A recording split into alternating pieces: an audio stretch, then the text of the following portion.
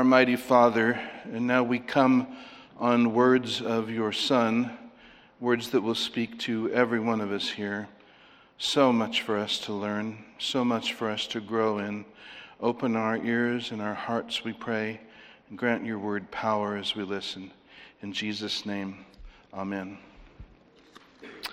Well, in the context of this section in Matthew 19, Jesus is upending things over and over. He is rocking the world of his disciples over and over. We saw it at the start of chapter 19 where the subject of divorce came up, and Jesus' answer on that subject was not what they heard, was not what was popularly held. It was something different that went back to the root of Scripture in the mind of God. He rocked their world. And then again, when children were brought up, children being seen as placeholders for people who would hopefully be useful later. And yet Jesus treated them with care and with concern and rebuked the apostles for turning them away and said really they should show that same spirit themselves. If one does not, he's not entering the kingdom of heaven. That was a world rocker. And then there was a triple punch with the rich young ruler. Three things that they totally were not expecting to see. One, wealth won't save us. Here's a rich man, and he will not be entering the kingdom of God as he is. Works won't save us. He said he'd kept all the commandments from his youth, and that Jesus tapped in one place and he went away sorrowing. Only God's sovereign grace can save us. That rocked their world and left them shaking. And so, today, staggering from this, Peter asks a question, coming fresh off that encounter in verses 27 and following, and spoiler alert, he's going to get rocked again. Jesus' answer is going to shake them.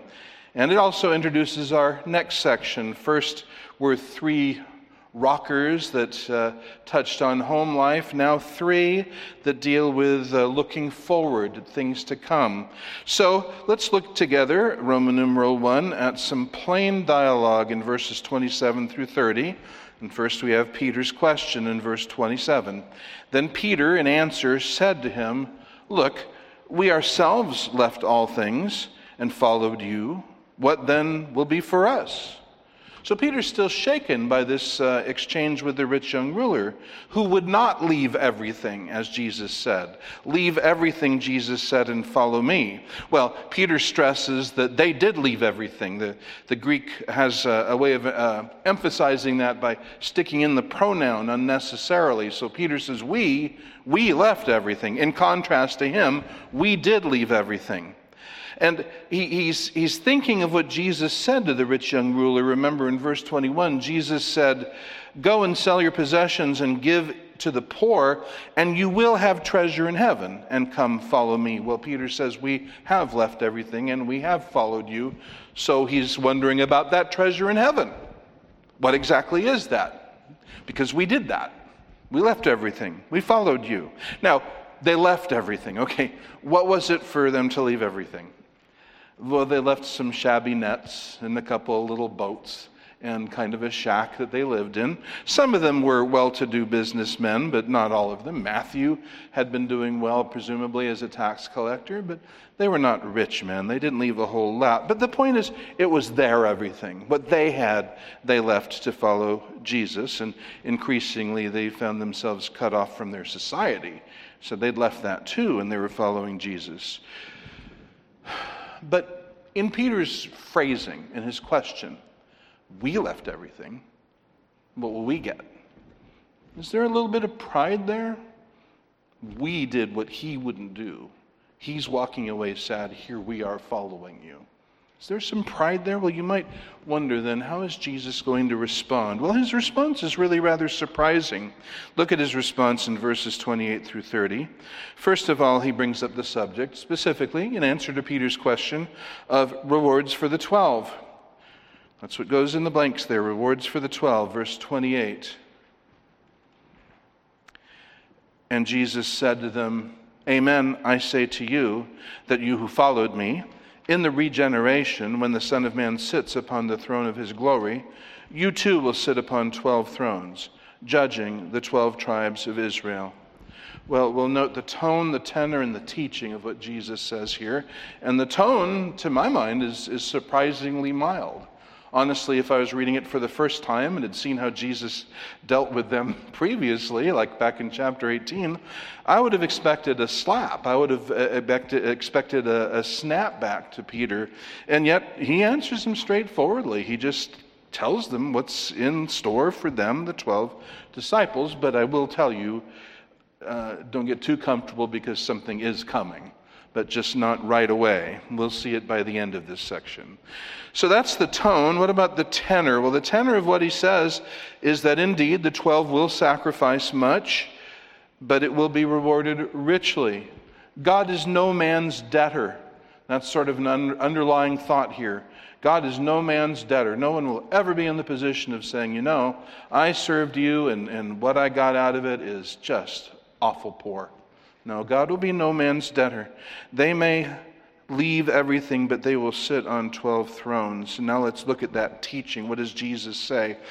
Amen, I say to you. Remember, that's how Jesus underscores the truth of what he says. Normally teaching in Greek, he brings up a Hebrew word, amen, amen.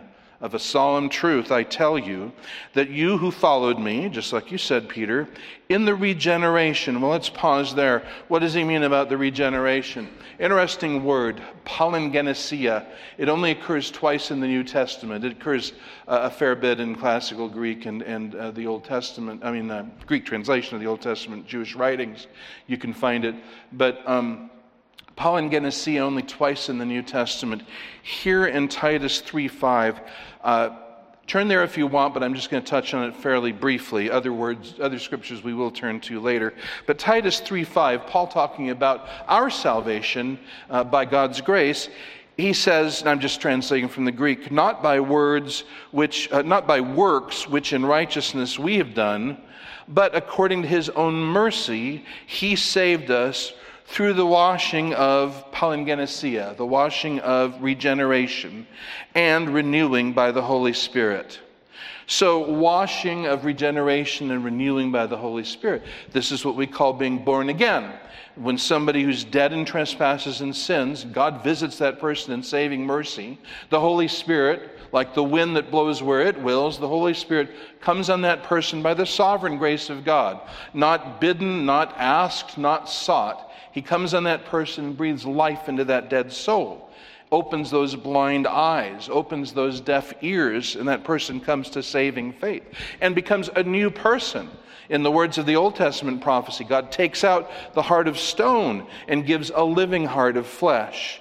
And he writes his laws on that person's heart, as Jeremiah says. Ezekiel and Jeremiah prophesy about this new birth, which one day will come to the nation of Israel.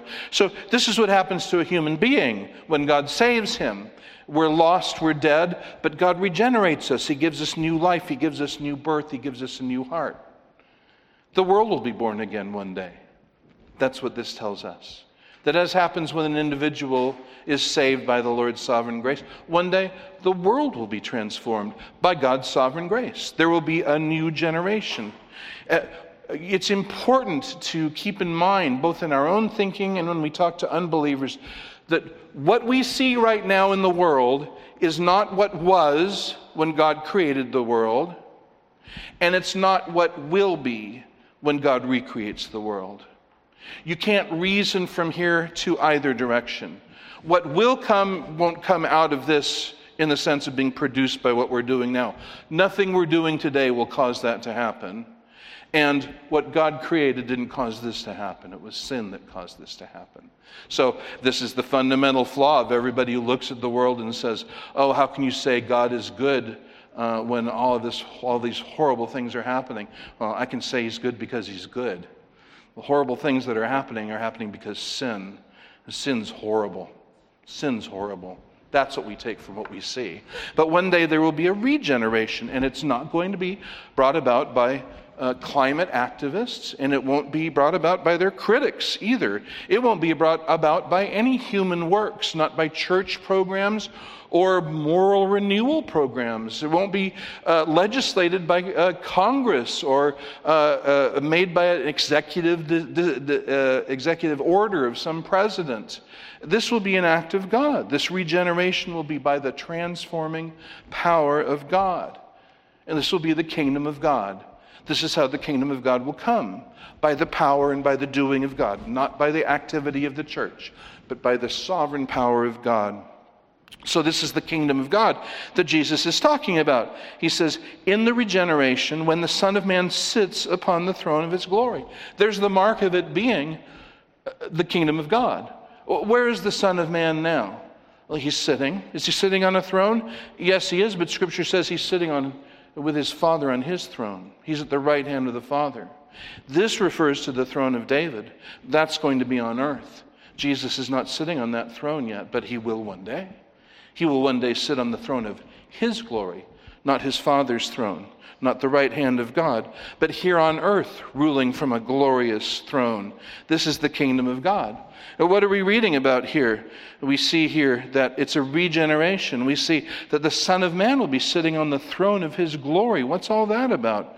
Well, let's read about that. Turn to Isaiah 65. Not too hard to find, I think.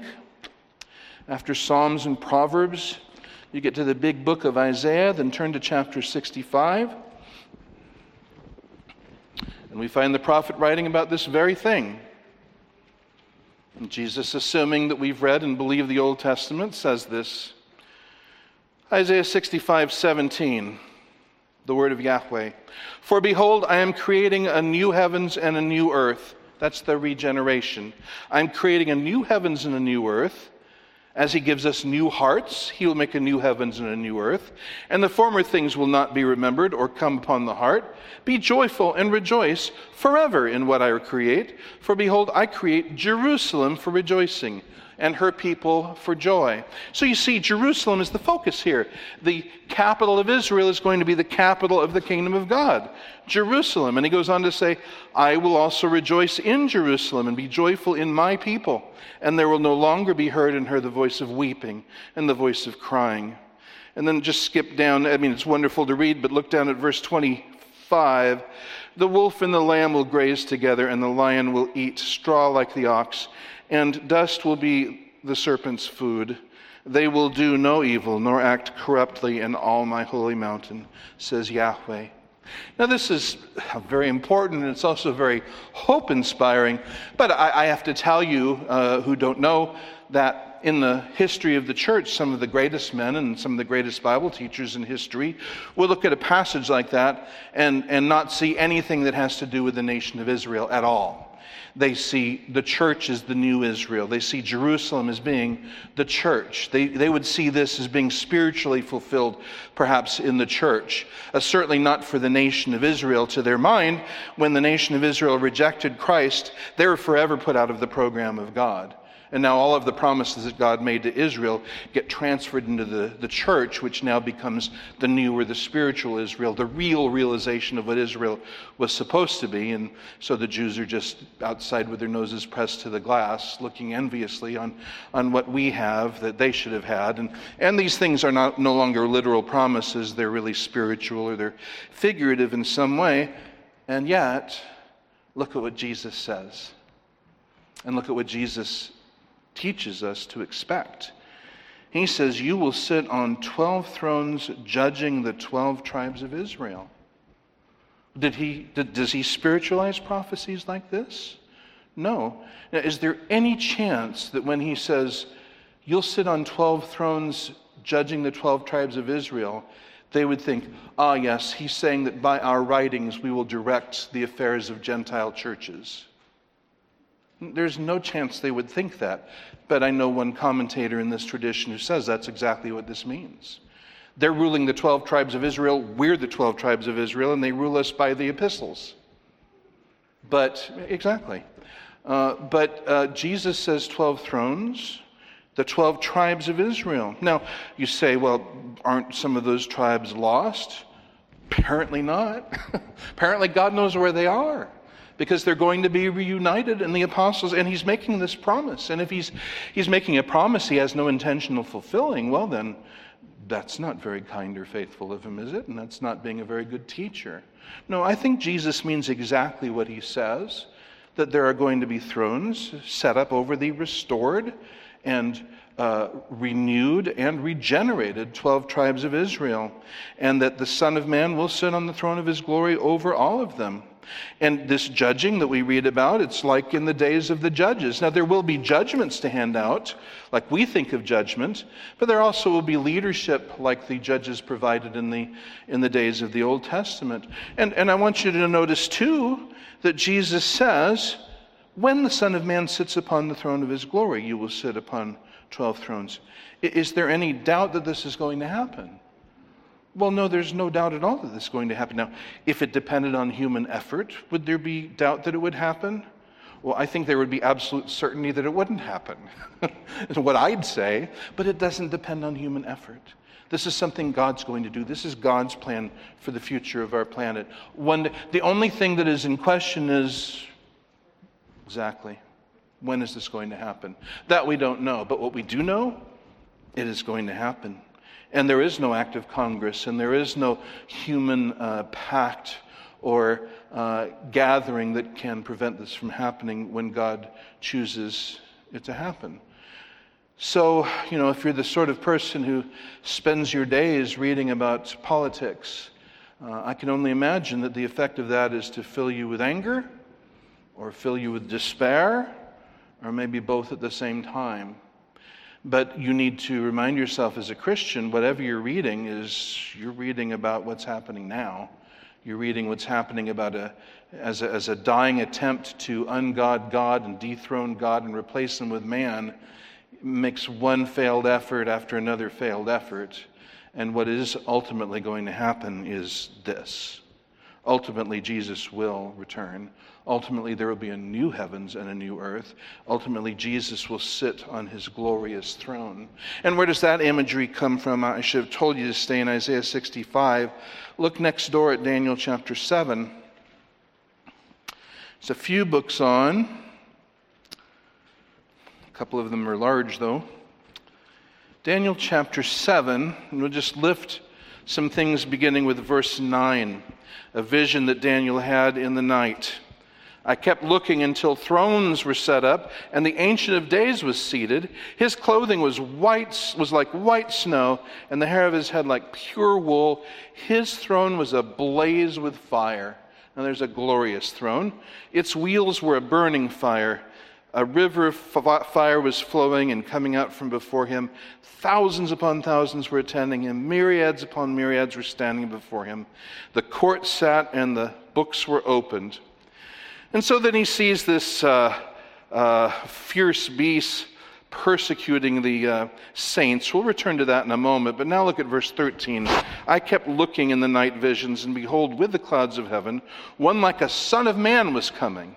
And he came up to the Ancient of Days and came near before him, and to him was given dominion, glory, and a kingdom, that all the peoples, nations, and men of every tongue might serve him. His dominion is an everlasting dominion which will not be taken away, and his kingdom is one which will not be destroyed. So this is the kingdom that we're reading about here, and the Son of Man sitting on his glorious throne. So back to this fearsome animal that was waging war with the saints. In verse 21, I kept looking, and that horn was waging war with the saints and overcoming them, until the Ancient of Days came, and judgment was given in favor of the saints of the Highest One, and the season arrived when the saints took possession of the kingdom. So verse 27, finally, then the reign, the dominion, and the greatness of all the kingdoms under the whole heaven will be given to the people of the saints of the Highest One. His kingdom will be an everlasting kingdom, and all the dominions will serve and obey him. So you put that together, and what do you have? Well, you have the same thing you see here in Matthew 19. The Son of Man, the Lord Jesus Christ, returns. He sits on his glorious throne, ruling over the entire planet, ruling over all things. But with him rule his people. And on 12 thrones are the resurrected apostles. I take it the 11 apostles, the one who stopped following him, Judas, went to his place of punishment, but he was replaced in the book of Acts. The 12 apostles will sit on these 12 thrones, ruling over the 12 tribes of Israel in this new heavens and this new earth. So did Peter get his answer? Well, yes, he did. Is that a rich reward in exchange for everything that they left? Well, yes, it is. It's not right now, but it's going to happen. But then we read number 2, rewards for all disciples. Rewards for all disciples. So we've learned that Jesus does plainly teach that the Old Testament promises will be fulfilled. Now, I just want you to note that. It will mean different levels of things to each of you, depending on how much you've studied this. But note and remember this, when you hear somebody say, well, the New Testament changes the Old Testament prophecies, not to Jesus. Jesus already having said that his generation has committed the blasphemy against the Holy Spirit, and yet still he expects one day all 12 tribes to be restored and the apostles to be sitting on thrones ruling over them. So Jesus certainly believes Old Testament prophecy will be fulfilled as preached. I advise you to do the same. I do the same. So this is what Jesus teaches. Secondly, then, reward for all disciples, verse 29. So he said, you, speaking to the 12. Now he says, and everyone of the sort who left houses or brothers or sisters or father or mother or children or fields on account of my name, 100 times as much will he receive, and eternal life will he inherit. Well, just starting with that, that's not too bad. You give up all sorts of things maybe in this life. You suffer the loss of all sorts of things in this life maybe. But your eternity is fellowship with God. Your eternity is seeing the face of God. It's worshiping God. Having the name of God marked on you as his child. It's living in his kingdom with no more sorrow, no more curse, no more sin in you or around you. In the glorious presence of God.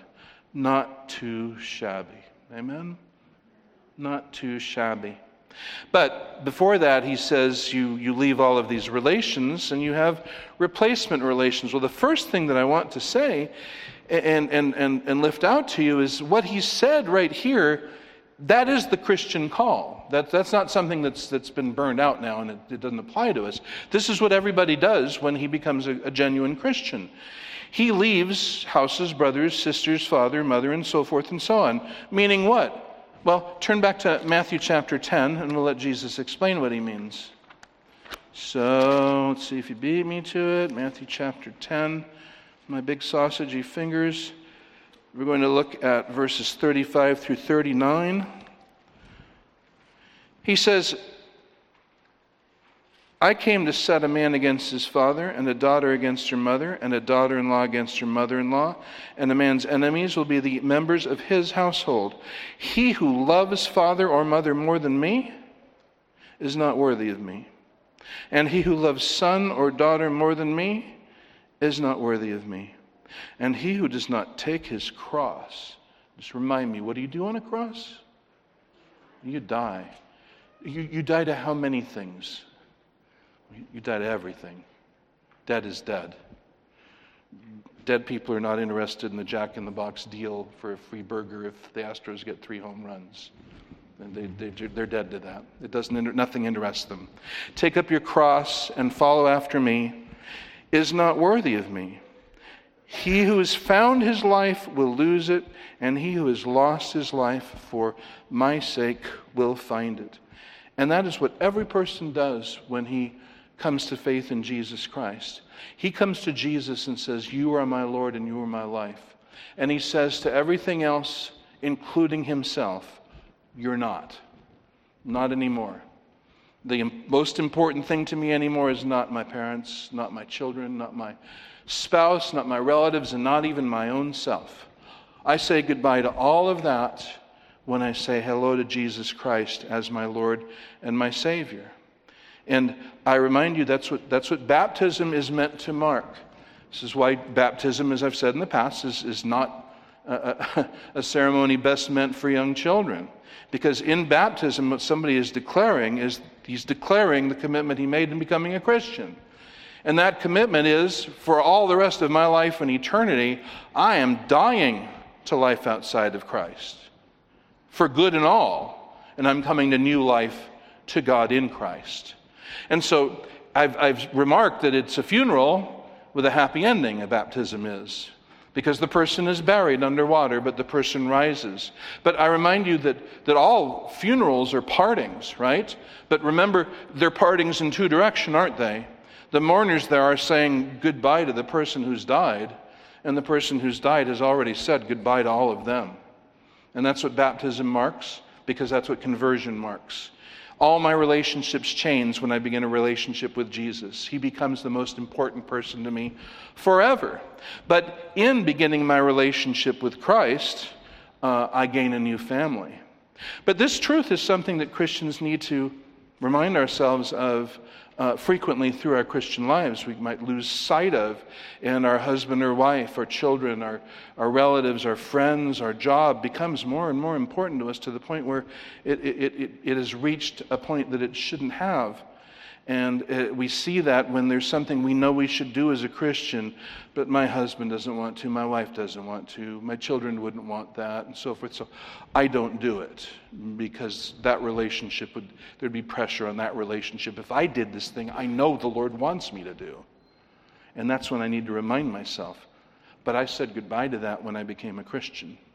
I said, Jesus, I didn't stop caring for other people or loving other people. I really began loving them for real for the first time. But they stopped being the most important to me. The most important is the Lord Jesus. And so he says, you receive a new family. He talked about that, and remember in chapter 12, where he's teaching his disciples, and his relatives are standing outside. They're not sitting hearing his teaching. They're standing on the outside, and they want him to come out to them. Remember that? How did he handle that? Somebody came and said, your mother and your brothers want to talk to you. Like, stop teaching and go see them. And what does he say? He stretches out his hand to his disciples and says, behold my mother and my brothers. For whoever does the will of my Father who is in heaven, he is my brother and sister and mother. And that's what he's talking about here, that when I become a disciple of Christ, I enter a new family. I have brothers, sisters I've never met. I've got a family I've never met. Every one of them is related to me in Christ. We are under the same blood. We're not of the same blood, but we're under the same blood. Amen? So we're part of this new family. And Jesus reminds them. We should remind ourselves. So these are rewards for all disciples. And then a provocative shift is launched in verse 30, and then I'll show you where it's landed later. But this is the opening bracket, and I'll show you the closing bracket later. Provocative shift launched when he says in verse 30, that many first shall be last, and last first. Okay, so this is a discordant note. He first gave Peter a very gentle answer, and then he gave an encouraging answer that applies to all disciples. But then he says, lest we think we can take out our calculator and say, okay, I can figure out exactly what my rewards are going to be. Jesus says, but by the way, everything's going to be topsy-turvy when the rewards are handed out. What? Well, this is just like what he's been doing and what he's going to do. Rocking the world, turning things upside down. And so he says, the sorts of folks that you think would be first in line to get the greatest and best, actually are going to turn out to be the last. And the ones that you think are going to be the last in line, the least significant, actually, they're going to be the first. What are you talking about? Well, he knows we're going to think this, so he tells us this parable. He tells us this parable to explain, and then at the end of it, he repeats himself in reverse. I'll show you. Roman numeral 2, parabolic development, laborers in the vineyard, 21 through 16. Now we see this in several moves. First we see recruiting. There's the beginning of the day in verse 1, and then there's the evening in verse 8. That makes for a nice division. So we see recruiting in verses 1 through 7. And read about the first hires in verses 1 and 2. Jesus says, note the 4. So this is an unhappy chapter division. You start with chapter 20 and you've forgotten the end of chapter 19, but we need to not. He's explaining what he just said. He said, many who are last will be first and so forth. 4, here comes the explanation. So, which is why I'm preaching it as one sermon. For the kingdom of the heavens is like a man, a housemaster, such as went out with the early morning, in other words, at the crack of dawn, to hire workers for his vineyard. And after agreeing with the workers on a denarius for the day, he sent them into his vineyard. Now, this is very important. Every feature here is important. Here's a great man. Obviously, he has a large vineyard, we're to imagine, because he hires people and hires people, and then hires more people. So he's got to have a lot of vines to take harvesting. He's got a great task, must be harvest time that we're to imagine. He just needs workers. Lots of land, lots of grapes, just need workers. And so he's the housemaster, he's the master of this property, and he goes out at the crack of dawn, which, figuring it in Roman time, would be about 6 a.m. They start the day at 6 a.m., crack of dawn. So he's going out right at the start of the day looking for workers. And notice this first one, because this is important. You might even underline this because it's going to be repeated, and it actually makes a difference. After agreeing with the workers on a denarius for the day.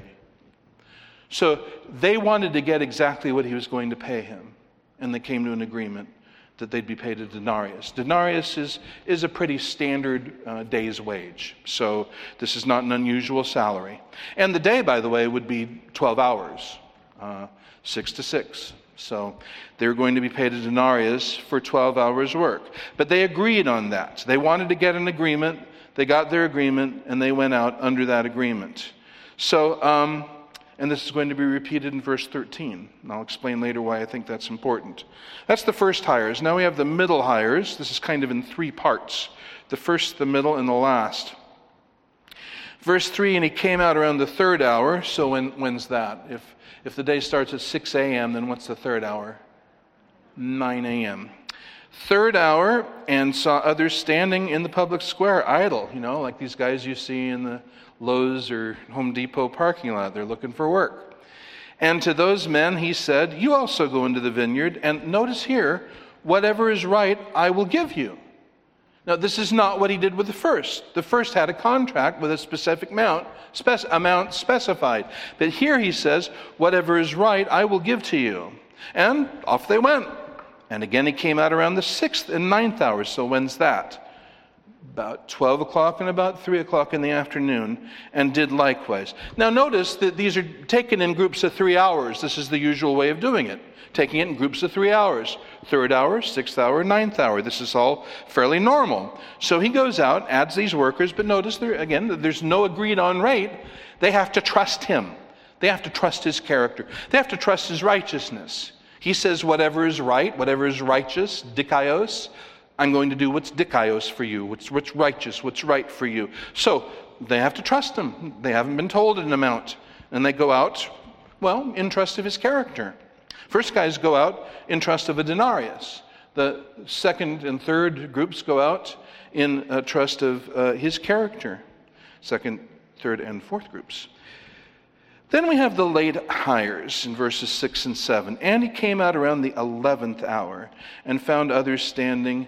And he says to them, why do you stand here all the day idle? Interesting word, argus. It's just the word for working with the alpha privative. In other words, unworking, not working, not hired, idle.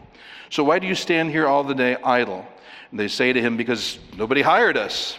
He says to them, you also go into the vineyard. Now, notice then, this is odd. This is a break in the pattern. We have the 3rd hour, we have the 6th hour, we have the 9th hour, and then we should have what? The 12th hour. But we don't. We have the 11th hour. That's meant to catch our attention and make us go, oh, this is weird. Well, it's even more weird when you think about it. If it's the 11th hour, then how much work are they going to do? 1 hour's work. They're going to do 1 hour's work, but still, there's work to be done. And so he hires them. He sends them out. Go get to work. Only an hour to do. And yet he presses them into the field. And there's no discussion of pay at all. The first agrees on denarius. The second and third and fourth groups, he says, I'll pay you what's right. This group, he just says, go work. Interesting. kind of less and less is given. So far the recruiting then. Now let's look at the rewarding in verses 8 through 15. When we first are met with the procedure, and he starts with the late hires. He starts with the latest hires. He starts with the last hires. Verses 8 and 9, and when evening fell, so it's 6 o'clock now, time to go home and turn the TV on or whatever. And when evening fell, the Lord of the vineyard says to his foreman, call the workers and repay them their reward. Now, this is what we're talking about, right? We're talking about rewards, and so it comes up in the parable. Repay them their reward, beginning from the last ones up to the first ones. And when those hired around the 11th hour came, they received a denarius apiece. What? They got a full day's pay for how much work? 1 hour. They got a full day's pay. And then the first hires, he doesn't even talk about the middle hires, goes straight from the last to the first. And when the first ones come, they see this. They see them given a denarius, and they're like, hot dog. So if he's giving a denarius to guys who only worked an hour, and we worked 12 times that, we're going to get 12 denarii. That's pretty good. That 12 days' wages for 1 day's wage. I mean, obviously, that just makes sense. But the protest in verses 11 and 12, they received a denarius apiece, verse 10. They just got the denarius, just 1 denarius, just like the last hires. Now the protest, verses 11 and 12. And when they received it, they said, well, thank you for the opportunity to work in your field and for keeping your word. Right? Not so much. They started grumbling. Can you imagine this guy? Look at this. Who does he think we are? Look at the way he's treated us. That is so unfair. They started grumbling against the housemaster, saying, these last did for 1 hour, and yet you made them equal to us who carried the burden of the day and the burning. Just a very literal translation. That did and made, they're the same verb in Greek. So they did and you made them, you did them equal to us for only 1 hour's work. They worked 12 hours, which is the usual. These guys worked 1, which is not usual, and they received the same, and it seemed so unfair, so they grumbled. And here comes the punchline. Actually, there's a couple, but there's one main punchline in verses 13 through 15. Here's the punchline. But he in answer said to one of them, pal, I did not wrong you. Was it not for a denarius that you agreed with me? As I say, I translate fairly literally so you can see how the Greek stresses words. Pal, I did not wrong you. Now that word pal, every English version translates it friend, but it's not the usual word for friend that means that you're actually buddies, you like each other. This is a word that actually means you've got some connection, whether by relation or whatever, and you're being polite, but you may not actually know the person's name. You know, like today we say bro, or we say dude, or we say buddy, or we say hi there, because we haven't actually remembered the person's name, or we don't know it. So we say something friendly and nice, but not really intimate. And that's the word he uses, that word. Pal, buddy, bro, look. He says, pal, I did not wrong you. Was it not for a denarius that you agreed with me? That's stressed. And remember, yes, that was stressed in the text. They had that agreement before they went into the field. So yeah, was it not for a denarius that you agreed with me? Take what is yours and go. But I wish to give to this last one even as to you. Or is it not allowable for me to do what I wish with what are my possessions? Or is your eye wicked because I am good? Kind of this whole thing is the punchline. So the main point is exactly what Jesus says, the first and the last. The first agreed on a specific pay rate. And though they worked for him in the field, you could say they really worked for the denarius, because that was their agreement. They secured that exact agreement. So they went out for that denarius, and they had no grounds for complaint. yet they complained. But the last had no such agreement. They just trusted the owner. They trusted in his goodness, his righteousness, and they went out to the work. They worked for him. Not for the denarius, they worked for him and trusted that he would take care of them. He would see to it that they were justly rewarded for their work for him. So you could say the first worked for the denarius, but you could say all the others worked for him. They trusted him. They trusted his character. And when they were paid, they didn't complain. The first who got what they agreed on complained. All the others who didn't have an agreement, they didn't complain. Now, they all received wages, right? And in fact, didn't they all receive the same wages? Kind of. I mean, they all received a denarius, but think of it. Now, I'm not saying that a denarius is worth $120. I'm just saying $120 because I'm not good at math, and especially while I'm talking to you.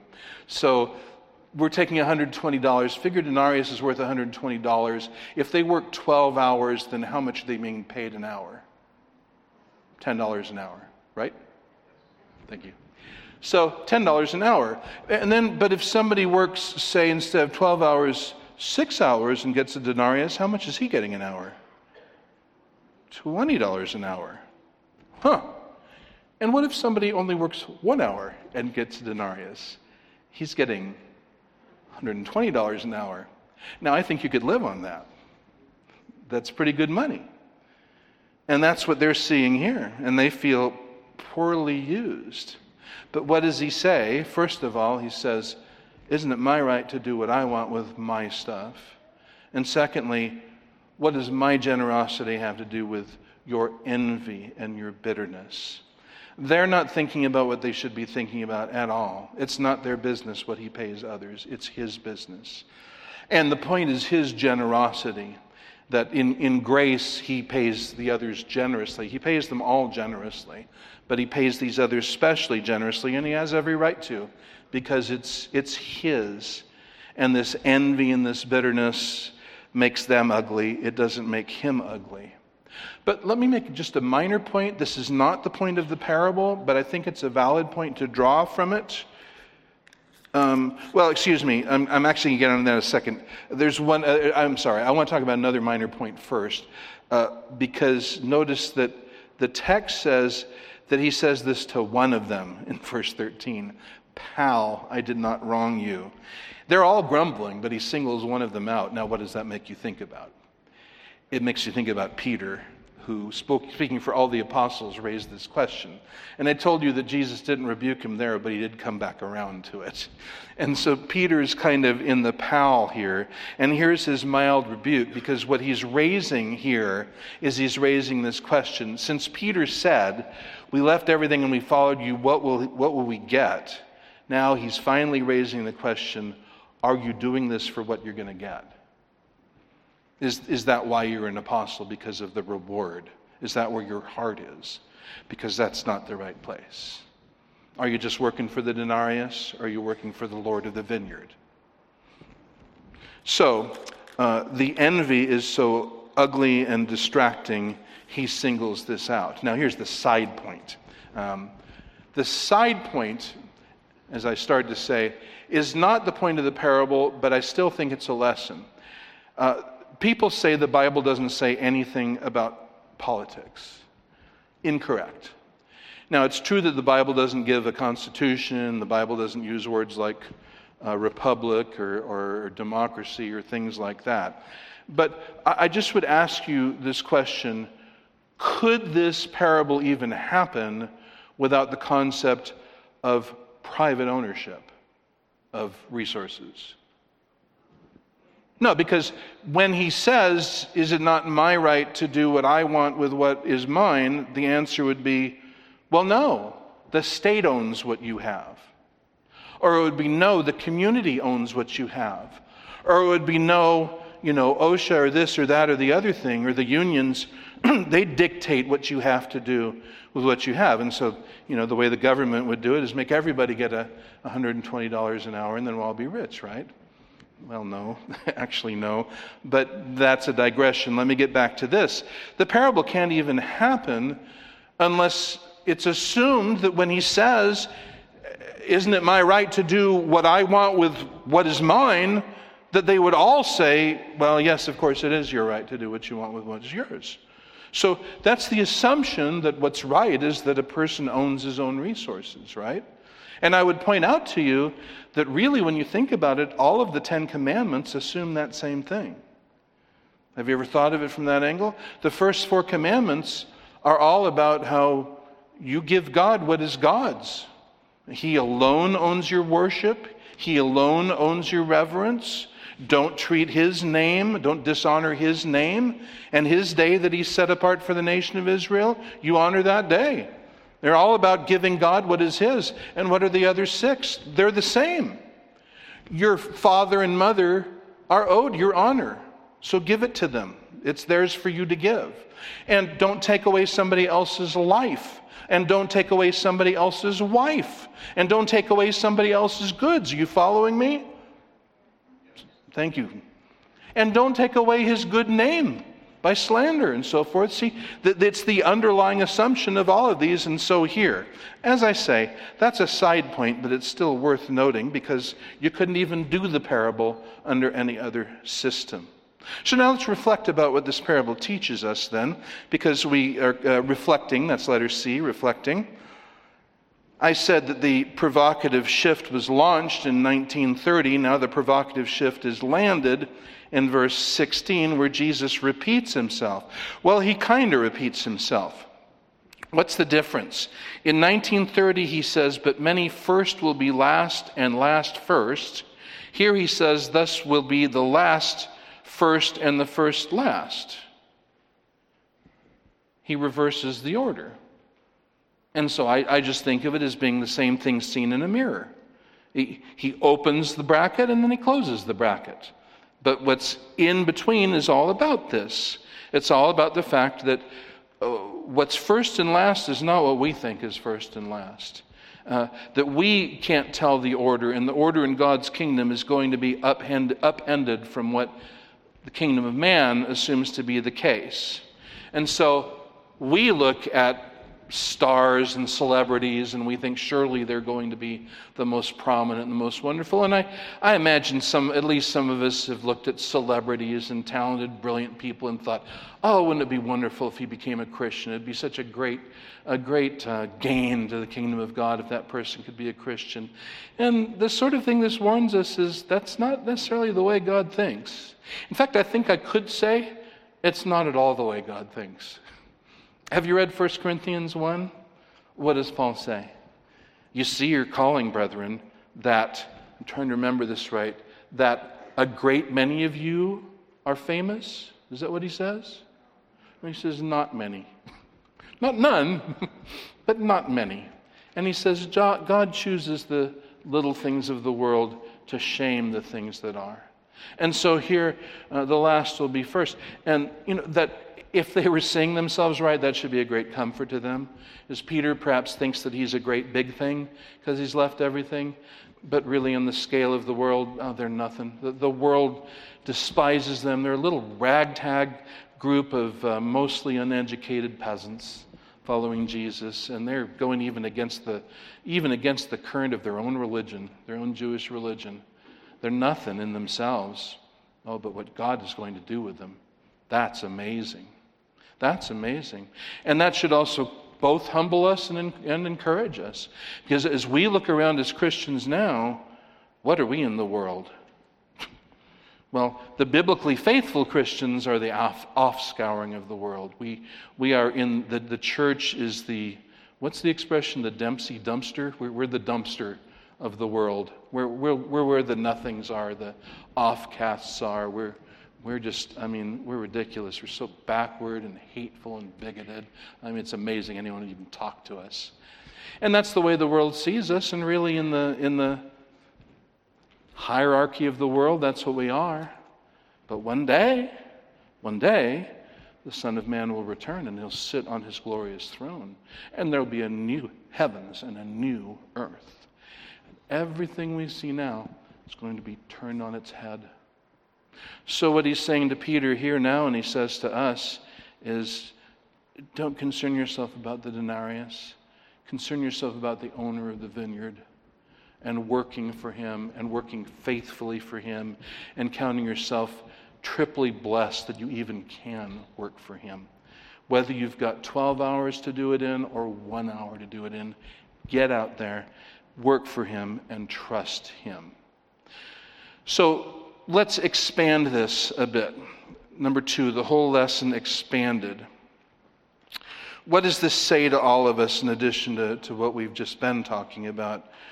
Well, I'll just ask you the question, is there a vineyard? Is there work to do for Christ? Let me make that a real question. Is there work to do for Christ? Is there work enough for everybody to do? Is there work enough for everybody to do times 5? Yes, there is, as a matter of fact. Let me ask you another real question. Is it not worthy work? It is worthy work because is Christ not a worthy Lord? He is a worthy Lord. There's none more worthy than Him. Can you not trust Him that anything you venture for Him will be well ventured, will be a good venture? Can you trust Him? Yes, indeed, we can. And do we believe that we have something more important and better to do than serving the Lord Jesus? The answer to that should be no. So let me make some specific applications of this. You younger folks, you think you're looking at a 12-hour day ahead of you, and you think there's no rush. No need to get to it. I mean, after all, you're too young to be thinking about serving the Lord Jesus. You've got all these important things in front of you. You've got your school and job and dating and marriage and whatever. And maybe later, that's the time to think about working for Jesus. But first of all, I'd ask, do you really know it's not your 11th hour already? Is everyone guaranteed to live to the age of 85? Actually, nobody's guaranteed to live that long. But regardless, it gets down to, what do you really think of Jesus? Do you think that Jesus is worth serving? Do you think His work is worth doing? Well, it ends up, then there's no reason not to get out into the field and start serving right now, because I'll tell you what will happen if you don't.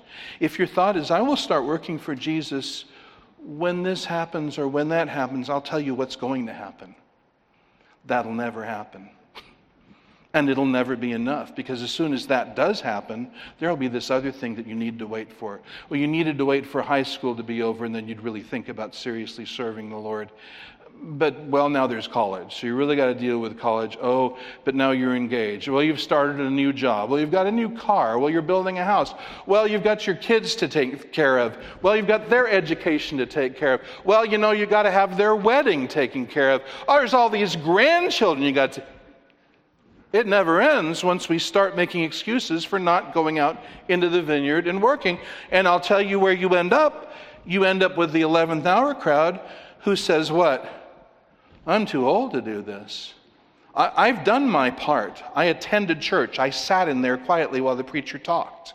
So I did my part. Never joined, never served, but I did sit there politely. And I did all these other stuff, and now I'm worn out. And there's really nothing I can do but sit at home and watch TV, golf, fish, read books, whatever. And that's why, and I'm waiting on the Lord to come pick me up and tell me, well done, thou good and faithful servant. I'm waiting. That's what I'm doing. Now, my question to the young person is, when do you think is a good time to start serving the Lord? Because the only answer to that is now. My question to the older person is, you believe that you're a mature, knowledgeable, wise Christian, so much wiser than all these young people littering the church. How are you living differently than an unbeliever again? What is he doing differently with his life? He's watching TV, he's golfing, he's fishing, he's doing all these things too, but you're doing it expecting Jesus to pick you up at the end of it. Well, if it's the 11th hour, it's still the workday then. Now, how do you know if it's the workday? I have a very simple answer for you. I do. I have a very simple answer for you. If you're asking me, how do I know whether this is the day when I should get to serving the Lord? I have a question. Did you open your eyes this morning? See, that may seem like a silly question, but it's not. Do you know many people did not open their eyes this morning? Not on this world, they didn't. Many people didn't make it through the life. What does it mean through the night? What does it mean that you opened your eyes and I opened mine? What does it mean? It means God made a specific individual decision for you to open your eyes. Because if he didn't want you to, well, you wouldn't have. So what does it mean if you're a Christian? If you're a Christian and you open your eyes, it means he has work for you today. That's what that means. So the question then is, am I doing it? Could you look at my life and tell by my priorities and where I invest myself that Jesus is the most important person in my world? Could you do that? Or could you not? So, again, I would say, if anyone would say, oh, what you're saying is so convicting to me, is I realize I have not been doing something about that. Okay, well, let's stay with the 11th hour person. Well, then do it, is my answer. Because look at this gracious master. It's the 11th hour, and they get to work and they get the full salary. You know, all of us who are my age or around, we all look back and we wish we could do things different. We wish we could do things over or not at all in our past. And, you know, sadly, nothing you can do about that. But what can you do something about? What you do right now and going forward. And this speaks to all of us, doesn't it? It speaks to all of us. There is work to be done. The only question is, do I trust the Master? Do I value him? Will I get working in his field? So, the sermon was titled, A Surprisingly Rewarding Discussion. Was it surprising? Well, yes, it was surprising. It's surprising that we'd be rewarded at all for doing just what we should be doing. And the rewards themselves are surprising. They're very generous rewards. But I think even more, it's surprising to have to be reminded that God does what he will with his own, and that God is worth serving because of who he is. It's surprising that we need to be reminded that. But we do. So the king will come, praise God. We're ragged minorities, but Christ wins. And all labor for Christ will be rewarding. So, Christian, are you alive? That means that you have kingdom work to do now. Non-Christian, are you alive? That means God has graciously given you one more opportunity to do serious business with the King, to repent and believe in the Lord Jesus and know him as your Lord in your life. Let us pray.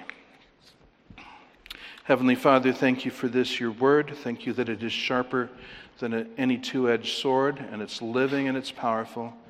Pray that the Holy Spirit will take it in his hand and apply it as he sees fit. And we thank you for your grace. Every one of us who knows Jesus depends on your grace, glories in your grace, thanks you for your grace. Thank you that you lovingly bring us to see where we've made bad or wrong or foolish choices, and then you so often give us opportunities to make more God-honoring and more God-glorifying choices. And I pray for your help and your enabling work in every heart here. In Jesus' name, amen.